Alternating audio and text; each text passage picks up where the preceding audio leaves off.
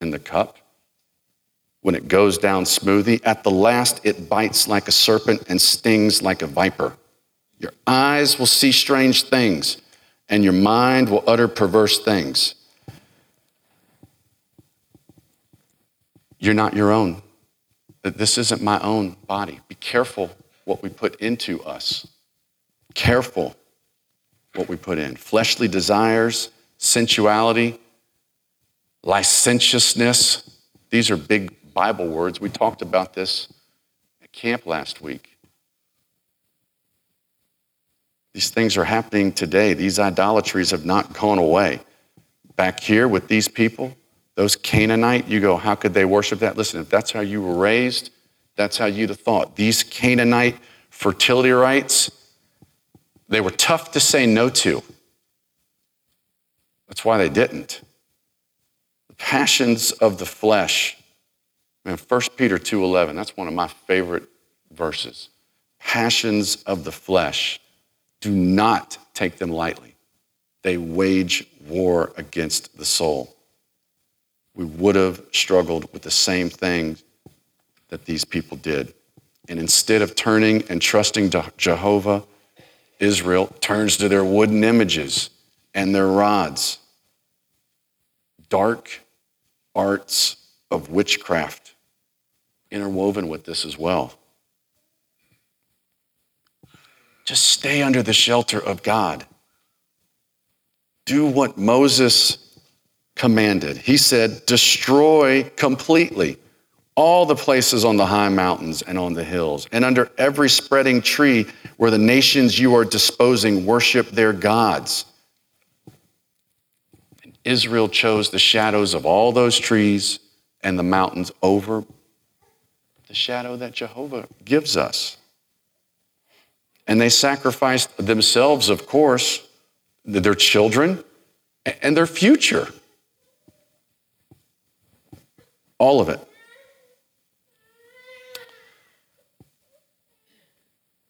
Tim and I keep bringing him up.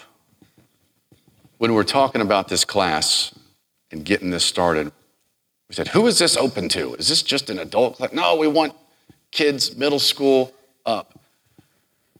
There are some mature things in this book. We cannot imagine a cult orgy of decadence and going to church to partake of that.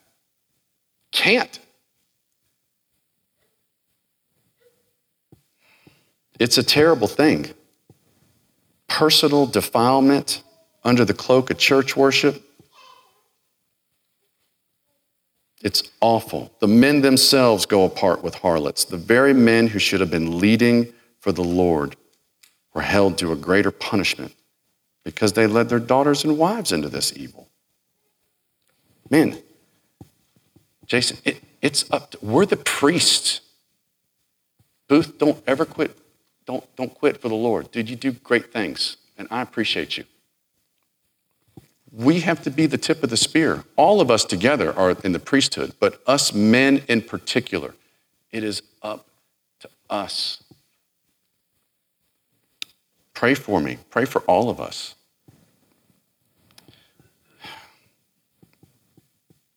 And if you don't think that the Lord loves you enough to let you go, if you want to, read Romans 1. He'll let you go if you want to. That's the God we worship. Judah, be warned. This is verse 15. Heads up. Pay attention to the warning I'm giving Israel. Don't make it a practice going towards vain places. Do not value the valueless. Said that 1,000 times. Here's one of your word plays. When you get into Beth Aven, remember that means house of vanities. Here's your word play. Instead of Bethel, house of God, once a sacred place, completely defiled. And you go back, you say, how did this happen? Jeroboam the first, 1 Kings 12, you want to get back and read on that? Dan and Bethel. And Amos, here's one of his admonitions. Seek me and live. Do not seek Bethel. Do not go to Gilgal. Do not journey to Beersheba, for Gilgal will surely go into exile and Bethel will be reduced to nothing. And just because you say, as Jehovah lives, I swear, in the name of God. No, just because you say that, you're going to try to bind yourself to him with your empty words. You are guilty of perjury. This is a lawsuit against these people. And you've missed what you could have been if you believed in me. This is what Jeremiah encouraged the nation to do. This is in chapter 4, verse 2. You must be truthful, honest, and upright when you take an oath saying, as surely as Jehovah lives. If you do, the nations will pray to be as blessed by him as you are and will make him the object of their boasting. Look around at the myriads of people chasing after vain things. It is time, Jason, break up the fallow ground, you know? Stop sowing among the thorns. You stubborn, backsliding heifer. Look in the mirror tomorrow and say that to yourself. You may think, let me start this day over. You stubborn, backsliding heifer. What? You've rebelled against me. You're so headstrong in your wrongdoing. I've actually done that. People that know me well enough know I've done it. Not today, but I'll do it when I get home. Instead of being like a trusting lamb, you dug in against me, says Jehovah. It is very interesting here when he's using them in a negative way about the calf that's so hard-headed that you worship. And so it's a picture of itself. They, the nation, represented natural, untamed strength, which, when put to service, started back and shrank from the yoke. They wouldn't even walk up the ramp in their service to God. Really? My yoke is easy. Why are you pulling away from me? Intractable, petulant, unruly, wanton Israel withdrew from the yoke when it could. And if it could not, it drew aside or backward instead of forwards. They were always kicking against the goads. Better said, listen to this. So is it rare, exceedingly rare, for us to walk straight on in God's ways. We jerk, writhe, twist, dart aside here and there, hating nothing so much as one straight, even narrow tenor of his ways. And because of their obstinate heart, you're going to be like a lamb in a large open space, completely vulnerable, hopeless.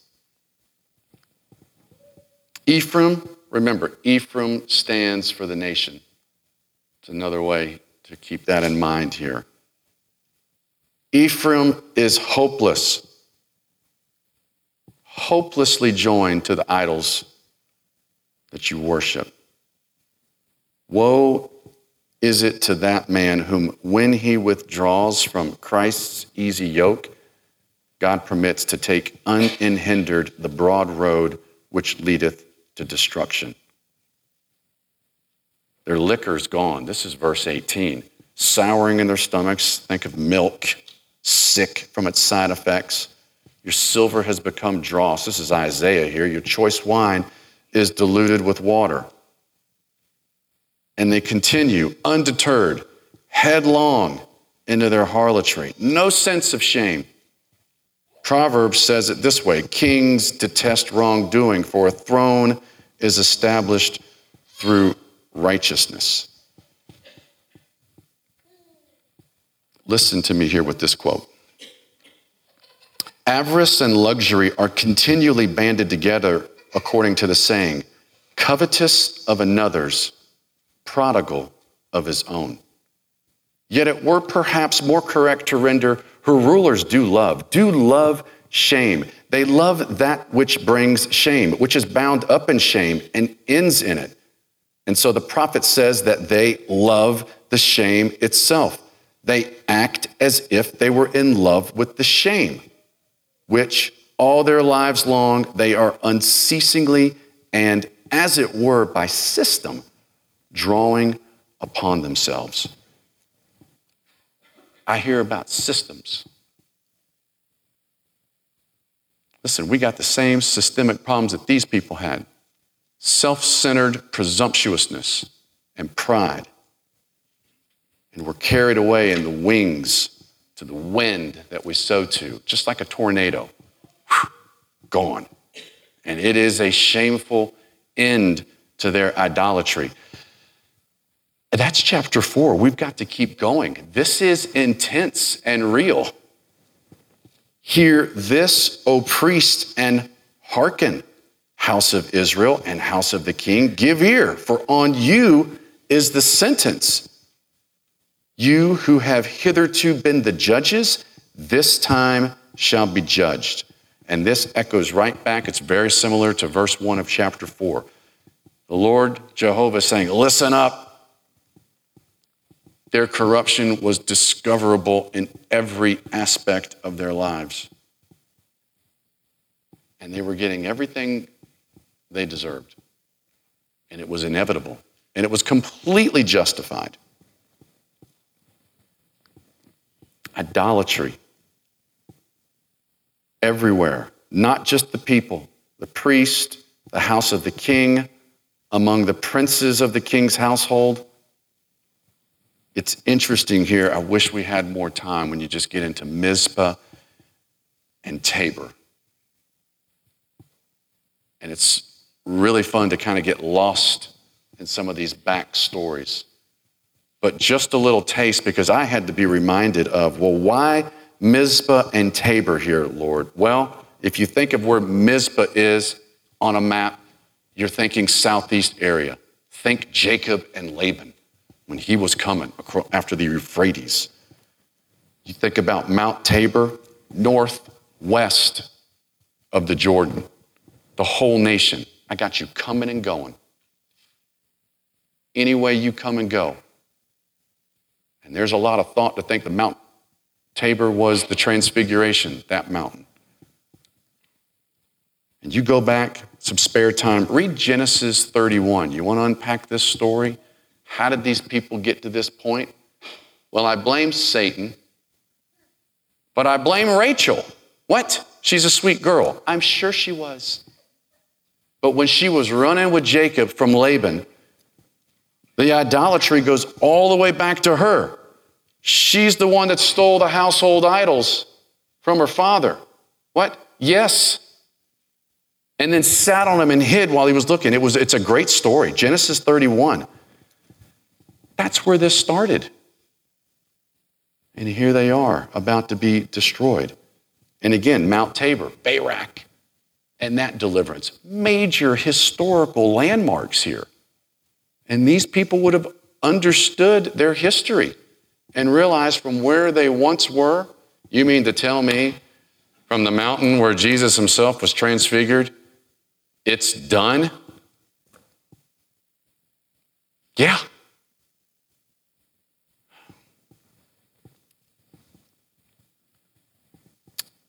There's an old Jewish tradition that says, liars in wait were set in these two places to intercept and murder those Israelites who would go up to worship at Jerusalem. Imagine that. That you had people waiting to murder you for coming here tonight. Now you better kill me because I'm going to be angry. We ought to be very thankful to be sitting here peacefully, bettering ourselves through the book of Hosea. Your sin is all-encompassing, so I, Jehovah, will be the scourge of you all. And this murderous tradition, you get right into the next verse. This is verse 2. The rebels are deep in slaughter. Now you see this traction beginning to take place with this. I will discipline all of them. Vengeance is mine, says the Lord. I know Ephraim.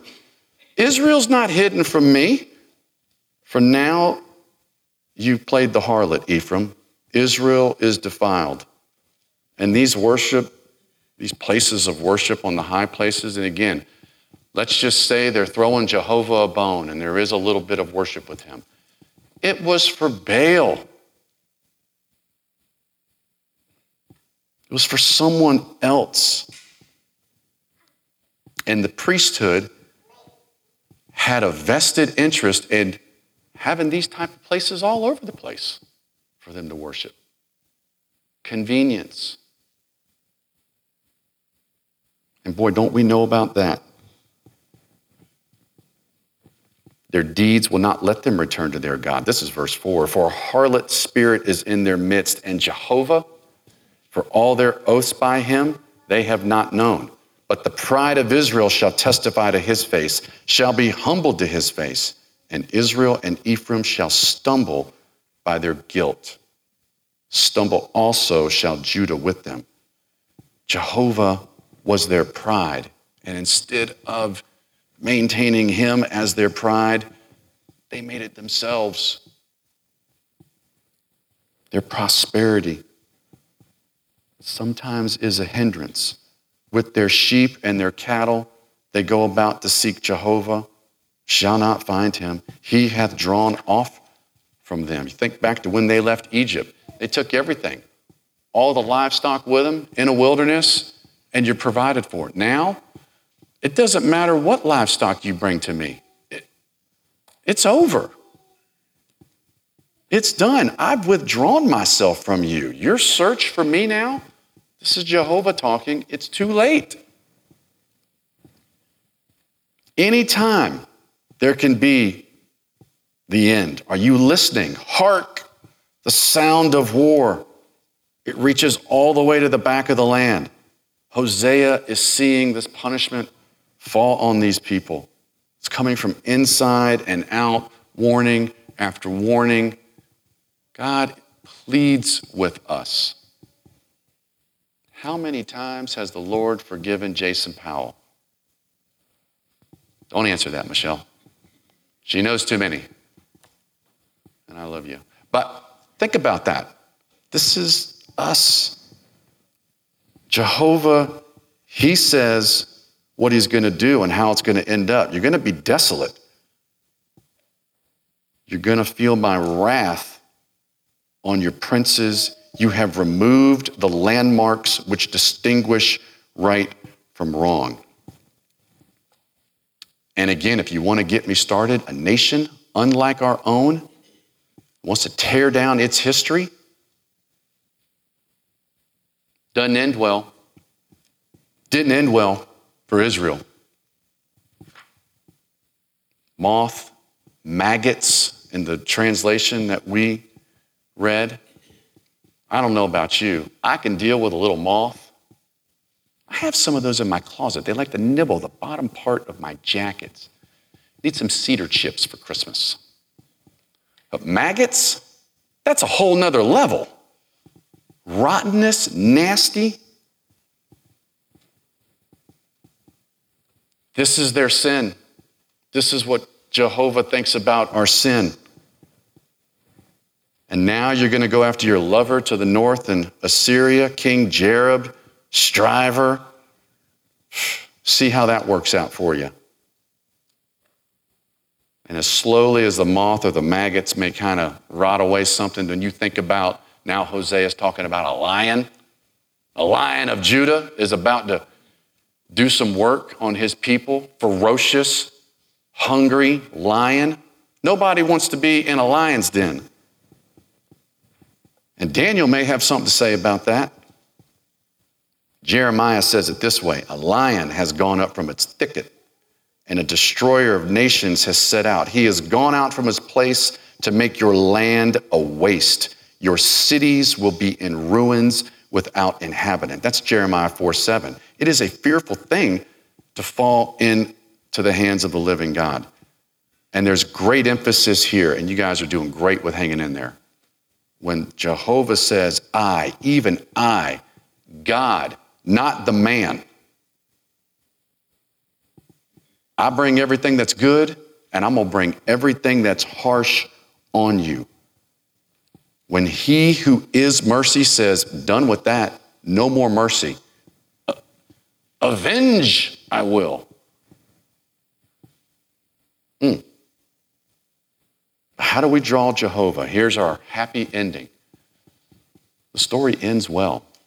Spoiler alert. It's rough here in the middle of this book, but it ends well for us. So I don't want us to think too long about what we talked about. Here's your take home. You want your 3 take homes? That's how I hear you have to do these things. Admit your guilt. Acknowledge your offense, okay? That's 1. Seek my face humbly. Come home.